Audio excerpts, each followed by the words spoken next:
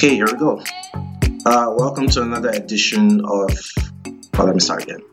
Hey guys, welcome to another edition of Culture Class Podcast, the podcast where we get to talk to people from different backgrounds, get to learn about other cultures and travel experiences, stuff like that. Today I have another guest. Welcome to the podcast, Max. Thank you. Glad to be here, Nelson. Gotcha. How's your weekend been so far? It's been good. Soccer is back, so I get to sit on my couch and watch other people run. Nice. And soccer is not really like a popular sport here in the US, right? Yeah. And we're going to talk about how you like got into the whole soccer thing in a bit. So, but what games did you watch? Like yesterday or today or today? Last night I watched some MLS games. That's how you know I'm addicted to soccer. Yeah, right. You watch the worst league in the world. Exactly. And today I got to watch my favorite team, Manchester City, play. So that was fun. Nice.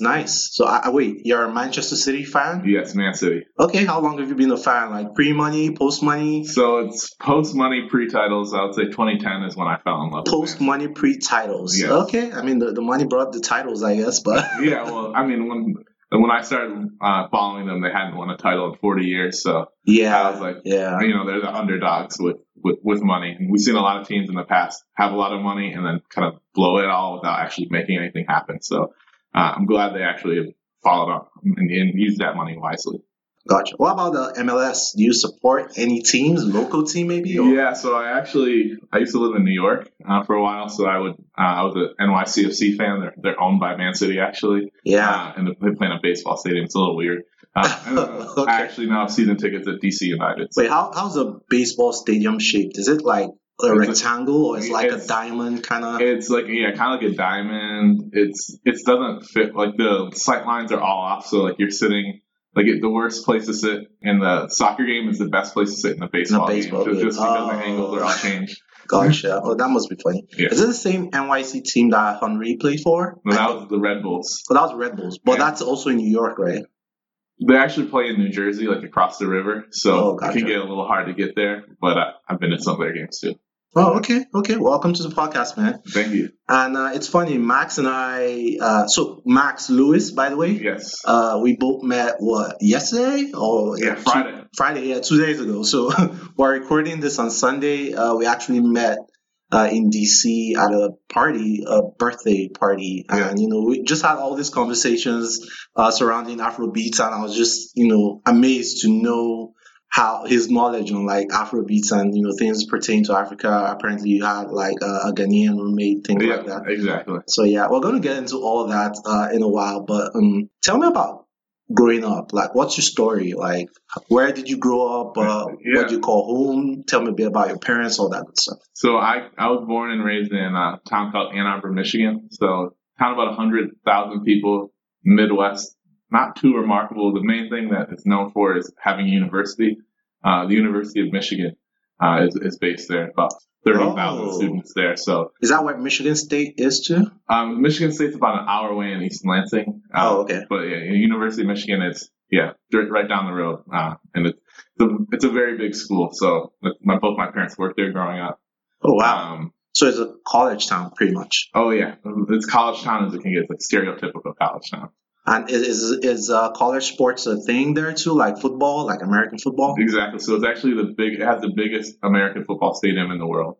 Is there? So, wow. About 110,000 people usually show up for each game. Who plays? Is it a college sports or like professional team? So think of this: 110,000 go each weekend to watch people play sports who don't get paid to actually play the game. So wait. This is ridiculous. Wait, this is not like an actual NFL team. This is college sports.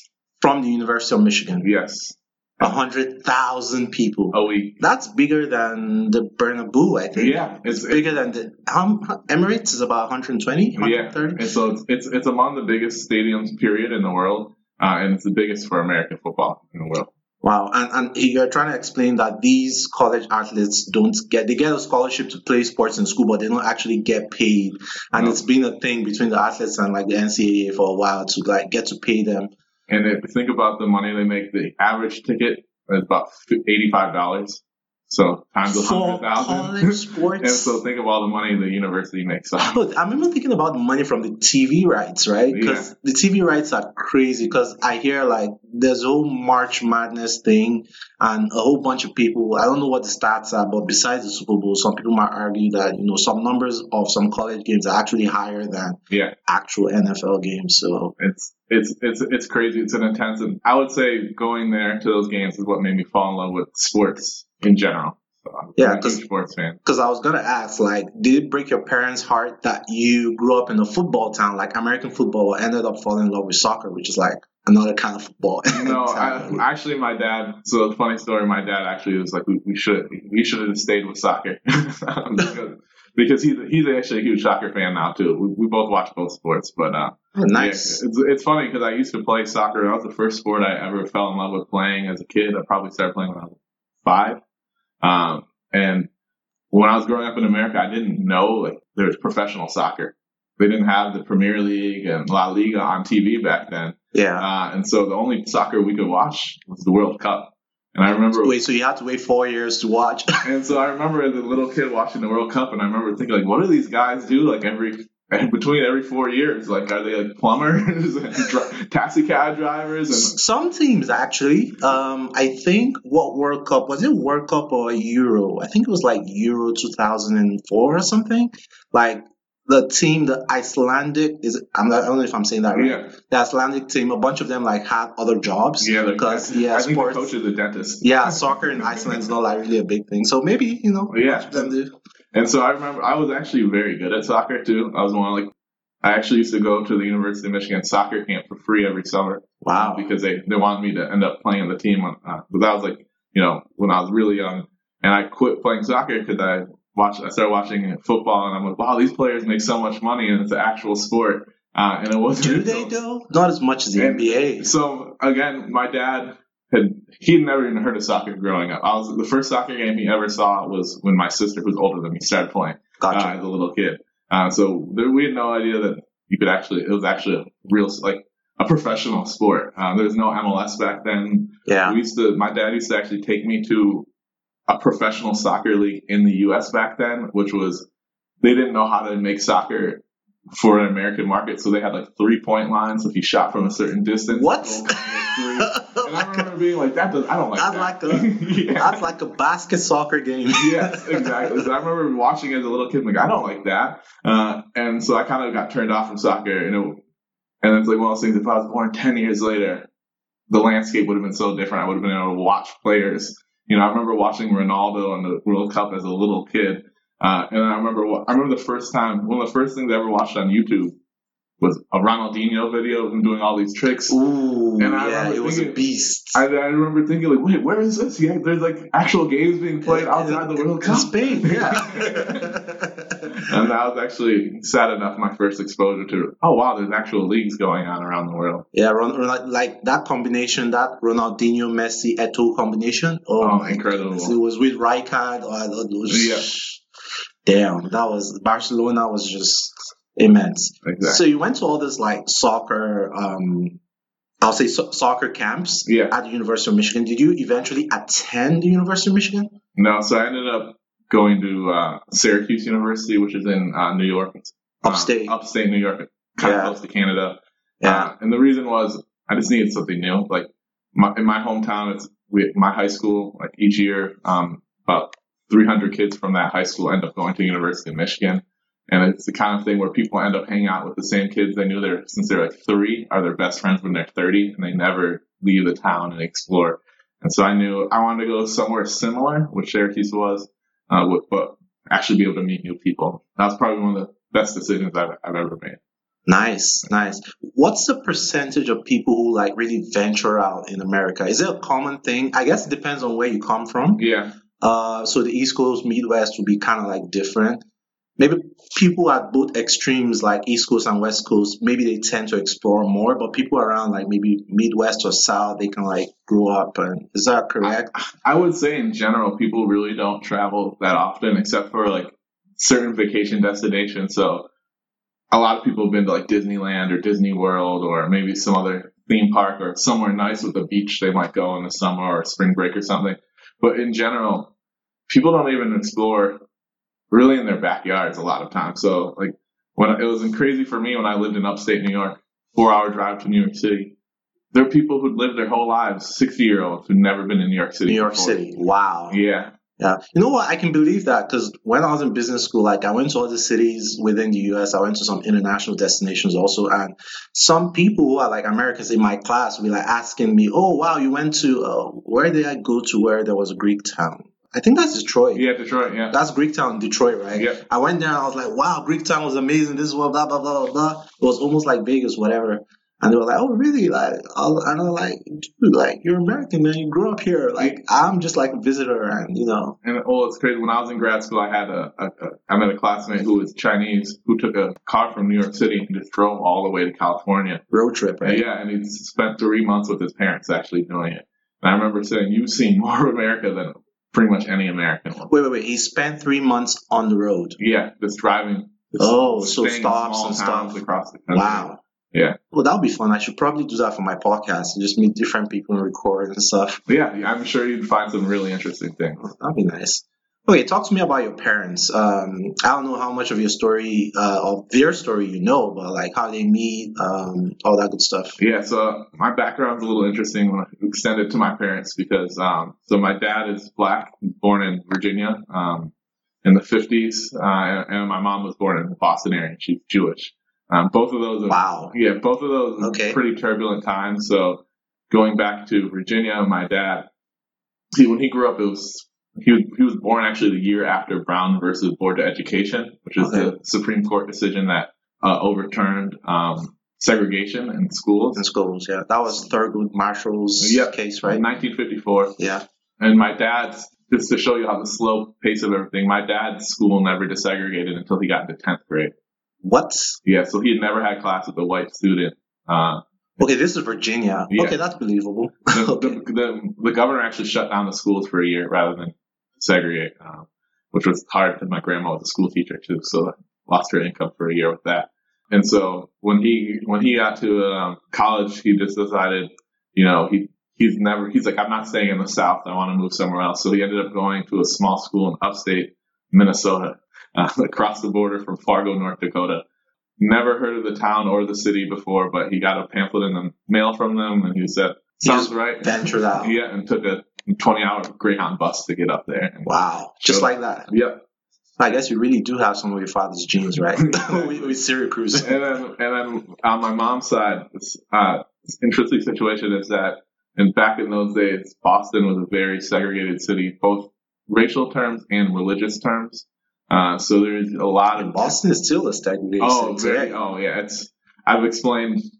If you've ever been to Boston, it's palpable. I mean, sorry to cut you short. I mean, I went to Boston, I think in January or February earlier this year, and I was like asking the guy at the lobby at the hotel, like, hey, you know, where should I like go to? And he was black, but he was telling me like, you know, I try to stick to Cambridge, and try not to like go into Boston. I was like, it's 2019, man. What are you talking about? It's one of those few cities in the country where you can walk down the street and feel uncomfortable in certain spaces. So I know that for sure. And circle back to on top of all the racial stuff back then, there was a huge amount of tension between Catholics and Jews in those days. So was your dad Catholic? So my dad's actually Presbyterian. Okay. And so, but in Boston, like my mom grew up, there's certain neighborhoods where she couldn't go to. Her brothers would get beat up if he was in those neighborhoods. And so she actually never met a Catholic. Wow. Until she was, or actually, and had actual conversation with them until college. And when she first moved to college, I remember her telling me this was the first time she ever had a Catholic friend. And like, she realized all of her 18 years of bringing up and learning, like, those are bad people, don't hang out with them. When she met her roommate, she's like, wow, she's just like me. And that really opened her eyes too. And so my mom ended up going to a school in Maine. My dad went to a school in, upstate Minnesota. And then they actually both met in grad school at the University of Minnesota. Nice. So, then they moved from there to California, and California to Michigan, where I was born. Did they, again, I don't know how much of the story, you know, or like are willing to share, but how did their did your grandparents, like their parents, like kind of like take the relationship and all that? Was it hard at first? So I've never heard my dad's family side story. I don't think it was too big of a deal for them, honestly. For him to marry a white woman and a Jewish woman, it wasn't really it wasn't a deal breaker, so to speak. On my mom's side of the family, there's some of my family members who are very, very upset about it. So I remember hearing there were family members that didn't talk to her for 10 years after the marriage. And it was only after the marriage lasted 10 years. Like, wow, this is all of our preconceptions of how this would go. And we're wrong that they were able to fess up. But, this was in the late or early 80s. So Ronald Reagan's America, when this happened, it was very uncommon still for the interracial relationships to take place.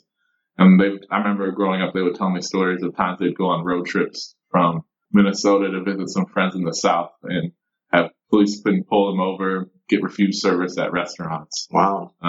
Because they're a black man and a white woman as a couple. And do you have siblings or you're an only child? So I have one older sister.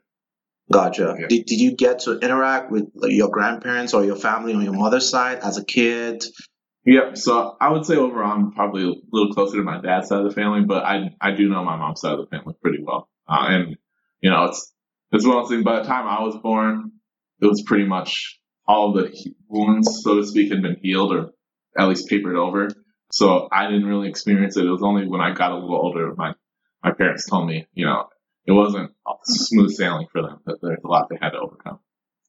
Having that experience, like growing up, being like in the middle of everything, hearing the stories from both your grandparents' side and, hearing the stories from your father and your mother about being stopped over in Minnesota and things like that, did that make you aware of race growing up, and did that change your perspective on like racial issues growing up, or your parents still did their best to shield you away from stuff like that? So I can tell you the first time I remember, as a kid, I remember understanding race, or at least noticing race, was I was a little kid and I watched the show. I don't know if you're familiar with it. It's called Cops.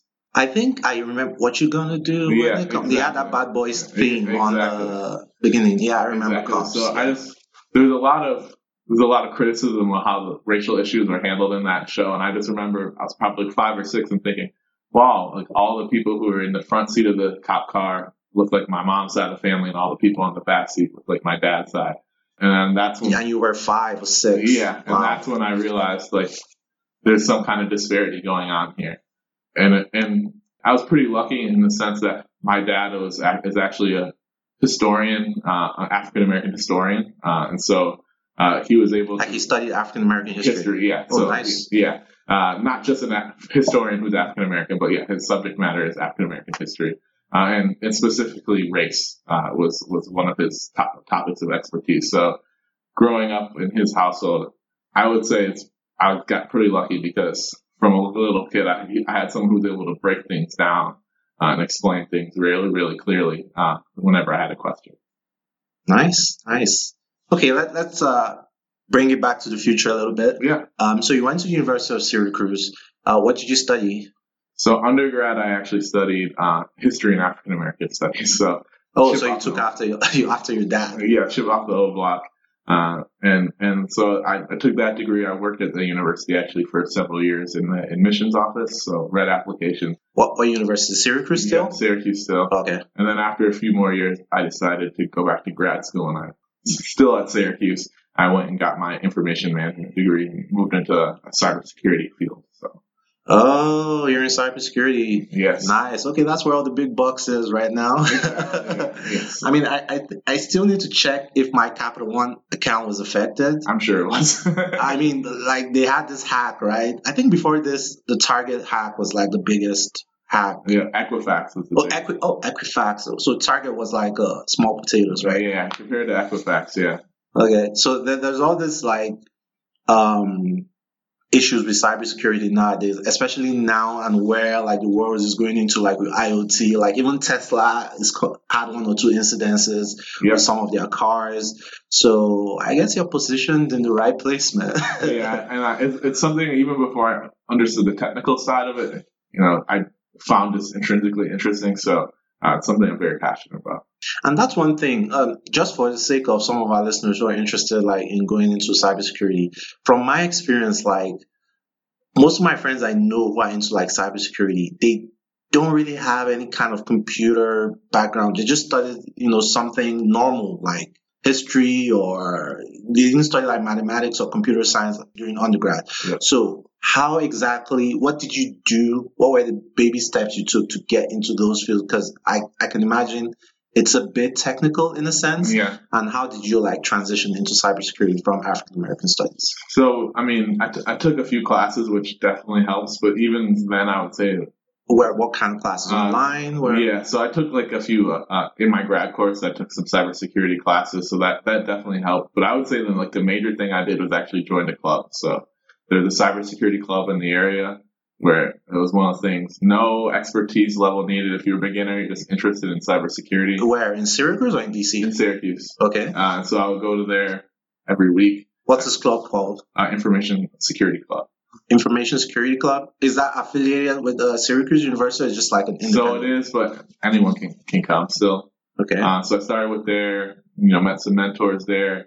They take part in competitions, so I started competing, and nothing lets you learn something better than when you're locked in a room for 12 hours in a competition and there's money up for grabs. You can there's a lot of motivation to learn new skills doing that. So that was a huge boost for me. And I'm sure most of the soccer games growing up came into like play, right? Like working with teams and stuff and things like that. Some of those soft skills were there. Okay, so you took a bunch of classes, educated yourself, surrounded yourself with the right people, got into the right circles, joined the club, and what exactly do you do, just for context? Because I imagine that cybersecurity is like a pretty broad profession. Yep. So my expertise is in SIEM. It's a tool called Security Information and Event Monitoring. So essentially, it's the tool that lets you know you're being hacked. So it's nice to have it, like, if you're ever watching the movies and there's like a blink thing on the screen blinking, and like, oh my goodness, we're being hacked. Like that's kind of what I'm an expert at, is creating some kind of dashboard or tool that lets you know an attack is ongoing. Because most of the time a major hack happens, Capital One or Equifax, or a lot of these ones, the reason we find out is because the information ends up on the dark web.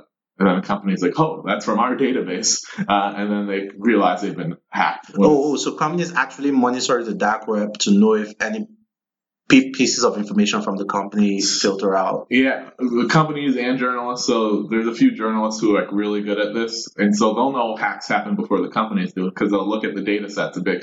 This looks like it's from a bank, because we're seeing, bank account numbers, routing numbers, social security numbers. And then they'll go and talk to the bank and say, does any of this data belong to you? And then one of the banks will be, yeah, that's us. And then they say, we've been hacked, which is not the most effective way to realize. It's kind of like knowing your house is on fire when it's all burnt to ashes. You kind of want to know right away so you can stop it. Well, quick question about SIEM.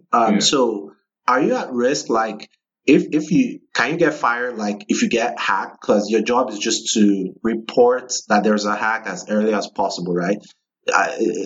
And that's a bit direct, but is there, like, I'm trying to ascertain the job security in like SIEM. So right now I'm kind of helped set up these tools. So once the tool's set up, it's kind of on the people who work there every day to maintain it. But I used to work in a security operations center.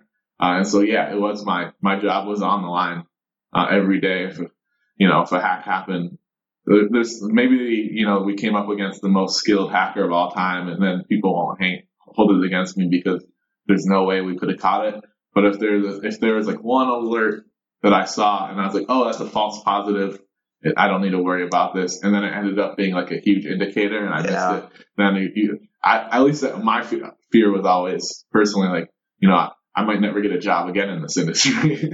False positive. Is that cybersecurity lingo? Yeah, exactly. So gotcha. A lot of the problem with SIEMs in general is that you'll probably get 100 alerts a day saying you're being attacked. Yeah. And then most of them are actually not attacks. I think that's what happened with the Target case, right? Because I think I did a case study about that in business school. Yeah. The Target, which is like a department store here in the U.S., Walmart's biggest competitor. Exactly. They like had all these alerts that something's happening, and it was from a third party vendor, and it was ignored for a couple of days, but it blew up into something else. Yeah. So their analyst in the security operations center saw the attack, but he said, "Oh, this isn't a big deal. This isn't an actual hack. This is our machine flagging something for no reason." And so they kind of disregarded it, and it wasn't until months later that they realized that it had actually been hacked. Okay, cool. Okay, so you hear that, guys. If you're thinking about getting into the tech space, I guess cybersecurity is a pretty soft landing regardless of your background. So far, you're ready to do the work. And there are tons of jobs out there because of the way the world is going right now. Everything is digital. So companies are trying to protect their digital assets and things. So cybersecurity professionals are in great demand, basically. Exactly. Okay, nice. And yeah, if you're listening to this right now, do me a favor and just take a screenshot of your screen and share it on social media. So whether you're listening on Apple Podcasts, Spotify, whatever, SoundCloud, just take a screenshot of your screen. You can share it on your WhatsApp stories or Instagram stories. Just help us get the word out there for the podcast. So Max, let me talk to you about Afro beats, because this was the conversation that made me invite you to the podcast, basically. How did you get to interact or know about like Afrobeat? What's the story exactly? All right, so to start with the story, I'm going to take you back a little bit of time to when I first went to college at Syracuse. So it turned out undergrad, right? Yeah, undergrad. Okay. So it turned out just how people meet each other and end up being friends. By the time I was a junior year, my three best friends and roommates, one was from Ghana, one was he's from New York, but his parents are originally from China. Okay. And then another one is from Trinidad. Wow, those are three different. And then me in there. So there's an American, there's someone from the islands, someone from Asia, and someone from West Africa. Yes. Nice. And so, but it's funny, we'd all spent some time in like New York or somewhere on the East Coast. So we also had that kind of cultural understanding from either from Boston and New York, understanding the U.S. as well. So just hanging out with them, going to parties, I started really like hearing a lot of music that wasn't just hip hop. Which growing up in Michigan, that's pretty much all I listened to: rap, R&B, Eminem, right? Yeah, exactly. And then I grew up, my dad was a huge jazz and like Motown kind of guy. So I heard that a lot. And so I started going to parties where I started hearing, dance hall and soca. And I was like, oh, I like this. Like, we didn't hear this in Michigan too much. Not really. And all I knew was Sean Paul before then. And so actually hearing kind of the wealth of music coming from outside the U.S., I started listening to music from all over the world. And it just so happened around, I would say the last like 4 or 5 years is when a lot of the, websites I was checking in for like dance hall music, soca music started posting more Afrobeat stuff. And then I was realizing like, wow, this is like the perfect blend of all of the musics that I like to listen to. So it takes elements from hip hop, it takes elements from jazz, it takes elements from dance hall. And then elements from within, West Africa's own music traditions. It kind of blends that into one thing that, even if I don't understand all the lyrics, I can understand the music on a deeper level. And it's amazing for you to say that. I picked up on one thing you said.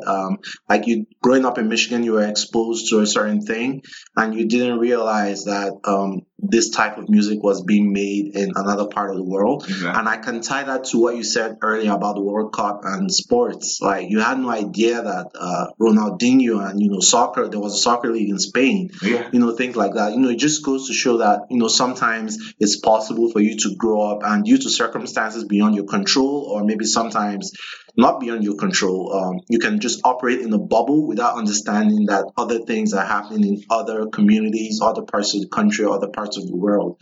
And obviously, I would assume that, knowing about these things through sports or music has made you open up to different communities and made it easier to interact with people from other countries and stuff. I mean, right here, right now, doing this podcast. So, that may not have happened if we didn't like share that thing, common Afrobeat, bringing us together. Who knows? Now I know about cybersecurity. I might just be joining the club because of you, Yeah. and I'll pass that on to my roommate, and that's just how the whole thing grows. And a long way from segregation, I guess. Yeah, I mean, it's interesting the way information and ideas and knowledge can, I mean, the webs that we create these days is so vast that it's kind of hard to comprehend. And to kind of circle back on that point, so, and tie in Afrobeat. So last summer I was on a road trip with my dad. We drove from New York City.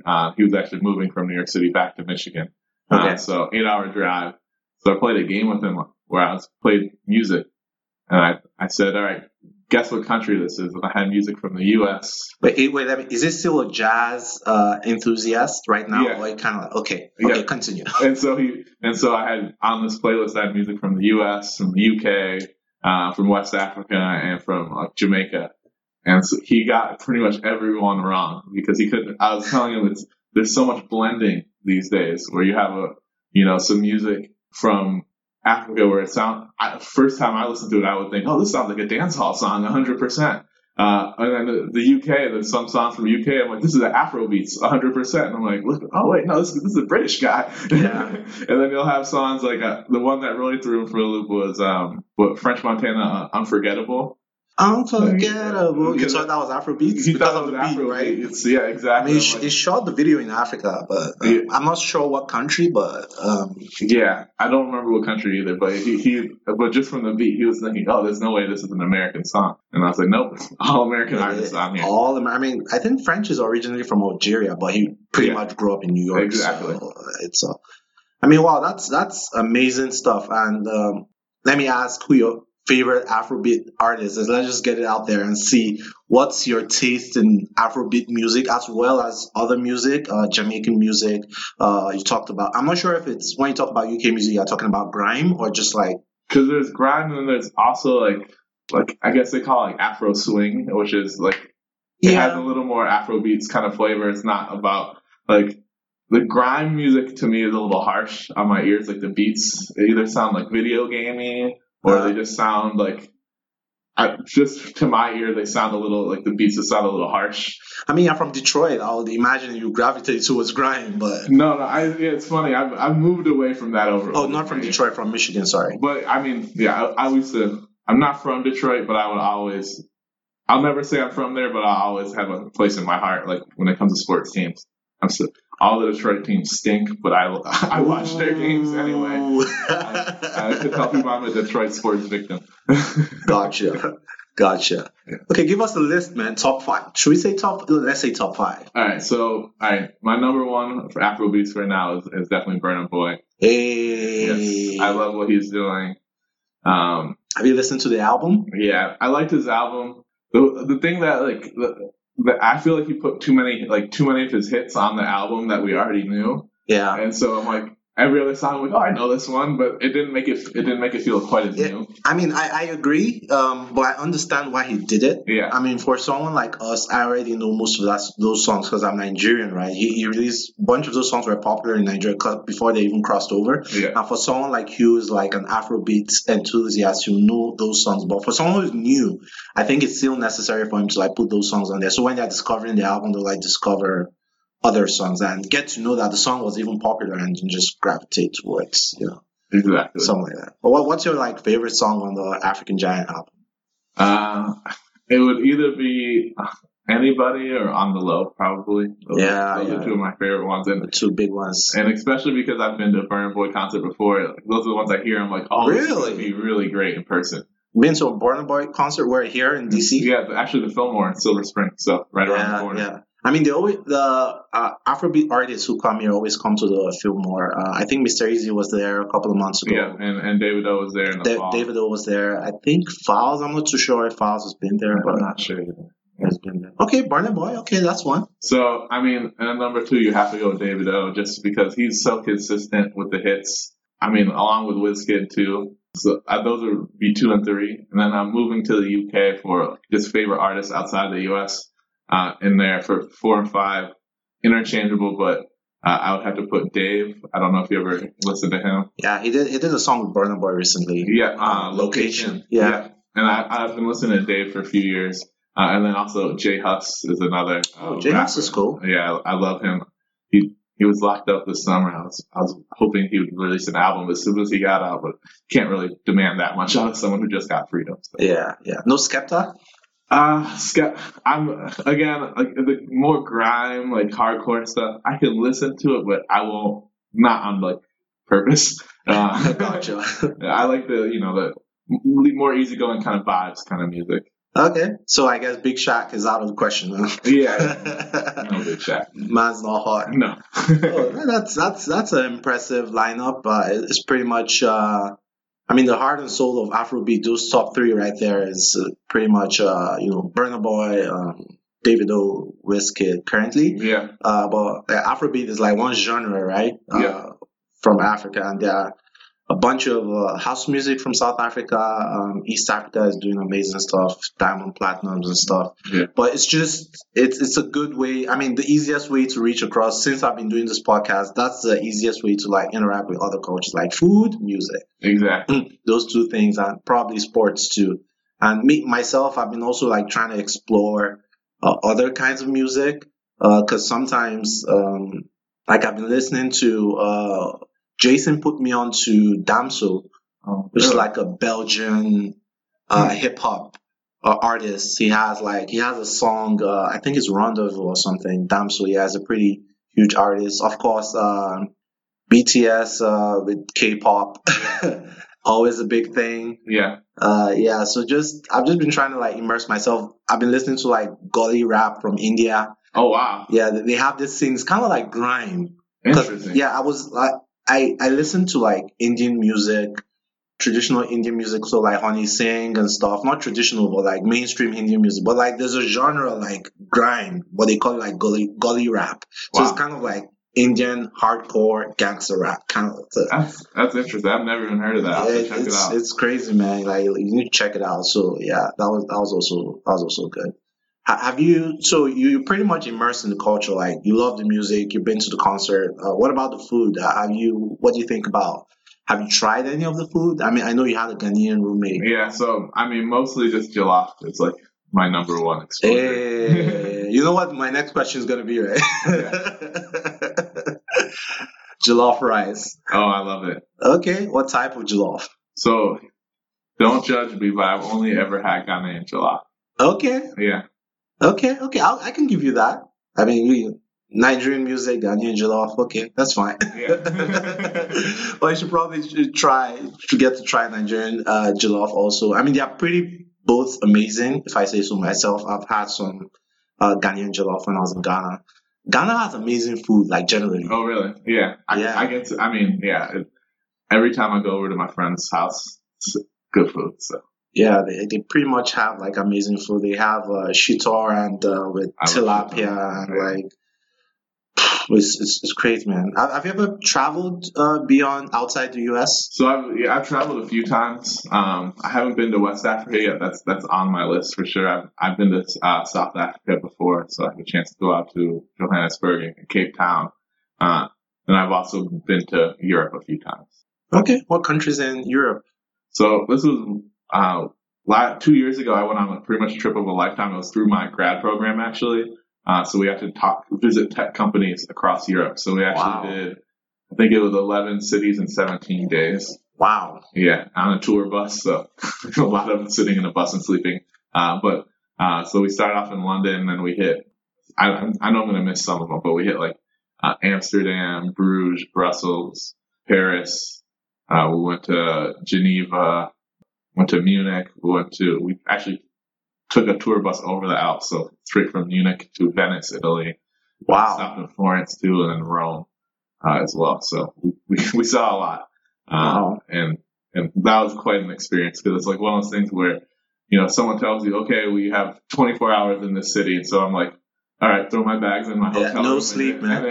Sleep on the bus. Exactly. So that's what it is. That's what it was. So, I was out till like 3 a.m. There's some cities where I just walked around all day. And I'm like, I might never be back here. So I just wanted to get a sense of what the city was like. Yeah. I mean, that must be fun, man. I've always wanted to go to like some of the cities you mentioned, like in Europe. Like I've always wanted to go to Prague. Yeah. Venice, definitely, and a bunch of European countries. I've always wanted to save London for last. I haven't been to London, but Oh yeah, Paris, Venice, Prague, countries like that, I'm interested in visiting. yeah. Paris was quite an experience too, especially culturally because it was the first country in that trip where they didn't speak English, and so I had a problem there a little bit. Especially, I actually went to a PSG game, so I went to Neymar's first game for Paris Saint-Germain. Paris Saint-Germain, Mhm. and so a cultural thing in the U.S., especially like your ticket is really, really important. So when you look at your ticket, you see what row, what seat number. Yeah, that didn't work over there. They don't. So at least at PSG, they don't honor the ticket. So like the ticket gets you in, and then you find your own seat. See, gotcha. And so that was a little tense because obviously no one came up to me and said, "You're American, you won't understand this, so we're going to give you a little warning." Like it was pretty much I got there and got in an argument with people who were in the seat I thought I was going to be sitting in. Oh, wait. The ticket actually had a seat number, but Yeah. no one really No, yeah. respected it. It was just like a formality. Or So whatever. one of those things where we were probably arguing for about 2 minutes with the people in the seat until someone around us, I'm not sure if you've ever been to France before, but French people a lot more speak English than they like to admit. So it's kind of one of those things they'll speak English once it becomes inconvenient for them. So there's a guy who's sitting behind this whole thing who's like, "All right, this is annoying me now," and he spoke up. He's like, "It's free seating." But wait, the dude you were arguing with, he didn't speak English. He didn't speak English. Okay, so how are you guys communicating? You So were like we're just showing yelling. your I'm ticket. showing him like this is like the number matches and everything. Yeah. The guy behind us after like 2 minutes, he's like, "It's free seating." I'm like, "What does that mean?" He's like, "Sit wherever you want." Oh, that's like, funny. Oh, okay. And so then the really funny thing is, me and my friend who I was with at that time, we actually went and just sat in the front row. And no one bothered us the whole game. Nice. That's funny. That's funny. I mean, I can relate. I mean, while I was in Ghana last year, I went to Abidjan. So we took a road trip to Cote d'Ivoire, and they spoke French. I had to like bring out all the French I learned in primary school or whatever. I was just trying to communicate. I was like, "Oh, bonjour, bonjour." I'm trying to, and I'll try to just like mix it with like pidgin English, try to make the taxi driver know where exactly I'm going. Oh man. Oh yeah, but that was an interesting experience being in a country where English is not the first language. And it's crazy when you realize you can actually survive somewhat in a country where you don't speak the language. Somehow humans have this ability, even when you don't understand a single thing that's coming out of someone's mouth. You can actually understand generally a lot of time what they're trying to do. Of course. I mean, what's his name? The dude with the holiday, Christopher Columbus, and all those guys who allegedly discovered places. I mean, yeah, they communicated somehow, even though some of those tactics were, foul. Yeah. But yeah, anyway, that's the way.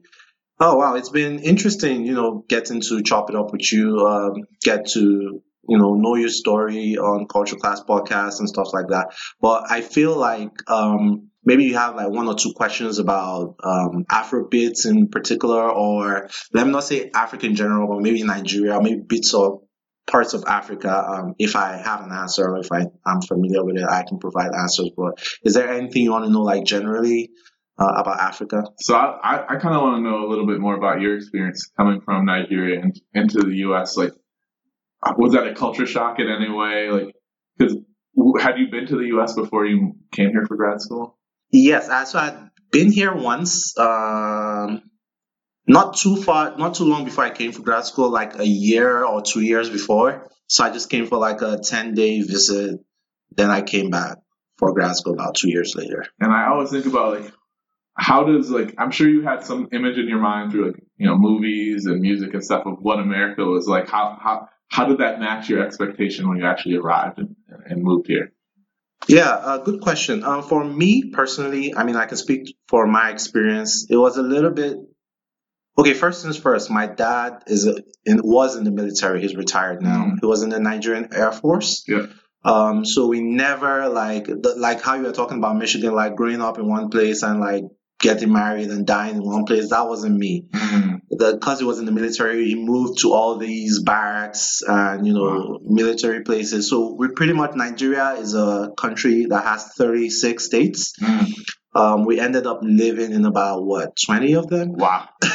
Yeah, so I mean, there are times where, because I was in boarding school at a point, and I can remember there are times where I'll go to school, spend the 3 months doing the term, and I'm coming back home to a different city. So that happened. So I was already like used to like interacting with like different cultures and used to like moving around within Nigeria. So I wasn't like anchored to one place. So I discovered like my dad loved the Discovery Channel. I think we watched the very first broadcast of the Discovery Channel when they started. And when I told my dad that, hey, the Discovery Channel is actually here in Silver Spring, which is not too far from where I went to school, he was like, wow, like this is what we experienced growing up. So I kind of like, I'm from, television, media, music, hip hop especially. I kind of like was aware of most of the things in the US. When I came here, it was a bit underwhelming. Oh yeah, I bet. For me, because I like to say like the US is kind of like a PR machine. Like they make everything so glamorized and like seem so out there, and you're like, is this it? Like, what's the big deal? Like when I went to the White House for the first time, I thought, I'll just go there and like agents who just like pop out of the ground and one guy with a helicopter just come, like it'll be like some movie. And it was just like a building and police and stuff. Obviously, Secret Service will be like positioned places, but it's just like a building. I'm like, dude, I don't know why I thought like this was anything more than a building. It's a secure building, but it's a building all the same. So I don't know. But yeah, coming here. It was underwhelming for me personally, but I went out there, I made sure I tried to have as much American experience as I can. I still haven't like been to like the South. That's something I also want to do. But yeah, for me personally, it was just a little underwhelming, maybe owing to the fact that I've already assimilated a lot of American culture from like movies and like, music and things like that. But hey, yeah. I can see that. And then, I'm not going to confess to be an expert on Nigeria or anything like that, but I do know like there's a lot of different cultural groups inside. Shit, I'm not an expert on Nigeria. And I'm Nigerian, so yeah. So I want to know exactly, like, because in the U.S., we carry a lot of cultural identities with us. So, I'm someone from the Midwest, but I'm an East Coaster now, and then I'm Black and I'm Jewish. So there's like a lot of, different hats I wear in any different circumstances. When you're inside Nigeria, is it the same kind of push and pull of, I'm Nigerian, but I'm also from this group in this state? Or? Yeah, I would say so. Yes. So, in Nigeria, people tend to identify primarily with their tribes. Mm-hmm. So the three predominant tribes, I would say, or the tribes with the most population are Yorubas. Mm-hmm. The Hausas and the Igbos, pretty much. So Yorubas are like people from southwestern or generally western Nigeria. Hausas are pretty much northern Nigeria. Igbos are southeastern or eastern Nigeria. People identify, and some people go as far as within like the Yorubas. Like some people go as far as identifying what parts of the Yoruba kingdom they're from. Oh, wow. So I'm Ijebu, Oyo, and but yeah, it can be a thing. Like most parts in Africa, because you have to remember, most of these tribes were their own nations in the past. So they had the Yoruba nation, they had the old Oyo Empire, which spread across like parts of West Africa. They had like all these kingdoms, but the Berlin Conference happened, and Westerners pretty much divided up Africa and like put everyone together, which is still an issue. It's still a very serious issue. Like a country like Cameroon, for instance, I think at one point, someone from Cameroon, I'm not too sure exactly what the details are, so forgive me if you're listening to this and you're Cameroonian. But I think at a point, like people from southern Cameroon were given a choice to either join Nigeria or join Cameroon. I think so. That was kind of like, and these were people from like two different like tribes and backgrounds. So it's a thing. So yeah, I would say yes. Typically in Nigeria, if you hear someone's name, especially if you're part of like the three predominant tribes, you're able to tell where they're from. This generation doesn't put too much emphasis on tribe, but I would say maybe my grandfather's generation, it was a thing, especially with the Civil War, which was like on both sides. Some people don't appreciate their daughters or sons getting married to a different tribe. But with our generation right now, it's not really a thing. But coming out here in the US, I mean, it pretty much bands everyone together. I bet. Yeah. So yeah, that's it pretty much. But man, I mean, we're in Silver Spring. You live in Silver Spring. Yeah. There are tons of Nigerian restaurants here. I should take you to have your very first plate of Niger Jollof. Yeah, I'd be happy with that. They get that with I don't know if they have like suya or something, but we'll definitely do something. Perfect. Yeah, cool. Do you have anything you want to put out there? Thank you so much for coming once again.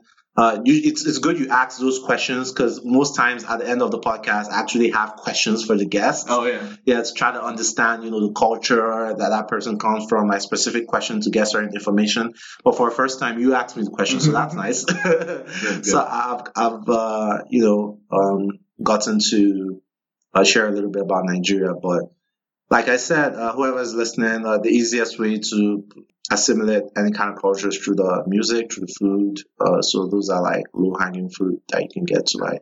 And because for you, it seems like you already pretty much landed on both feet as soon as you came into America. You kind of knew what to expect in some sense. And hopefully, I can get to the point where by the time I visit West Africa, I can feel the exact same way of being like, oh, this is exactly like welcome home kind of almost feeling. I mean, you're doing a great job, if I'd say so myself, because I've interacted with a bunch of people, and not too many people go out of their way to even like discover and like just put themselves out there and things. But you've lived in New York, you're more or less biracial, Yeah. and you've exposed yourself to other cultures, so it'll be tough for you. Yeah. You should probably go in December or something. That'll be fun. All right, yeah, I'll have to check it out. Let my boss know I'll be gone. Yeah, I know, right? I mean, the popular destinations is what, Jamaica. Yeah. A lot of people in the U.S. tend to go to, if they are going outside the U.S., tend to go to what, Jamaica. Yeah, I would say Jamaica, maybe Mexico too. Costa Rica. Yeah. Bahamas is another big Bahamas is pretty big. Yeah, so that's like the very touristy places to go. Sure. Yeah. I don't know how many people. Well, I guess people still go to the islands after the scare in the Dominican Republic a couple of months ago. Yeah, I know a lot of people personally who moved to just their trip to Puerto Rico or Jamaica just because of that. But I'm sure in a year or two, people aren't going to be too concerned about that. Gotcha. Okay, man. You want to drop your social media handles? You want to give us words of wisdom? Want to drop a song that's important for people to listen to? What you want to end the podcast with? Oh man, let's end this on a bang. All right, you know what I'm going to drop? I'll drop a documentary that I watched recently, and I actually had to do with Nigeria. That was one of the most mind-blowing documentaries I've ever seen. Okay. It's actually called The Burma Boy, and it's about That's soldier. A book. Oh, really? It was a book. Okay. The Burma Boy. Yeah, I'm sure there's a bunch of books on the subject because it was about actually a soldier who was from Nigeria who decided to join the British Army in World War II and ended up fighting the Japanese in Burma, which is now Myanmar. And so it was a really interesting journey talking about pretty much just came up to him and he was like, "You want an adventure and get paid for it?" And he said, "Sure." He never even heard of Japan or knew where it was back in the 40s. And ended up fighting a war against people who he had no beef with himself. And it kind of talks about the power of colonialism, but there's also a lot of human redemptiveness. So, he got injured and was actually helped by the local Burmese population there for a few years while he's injured.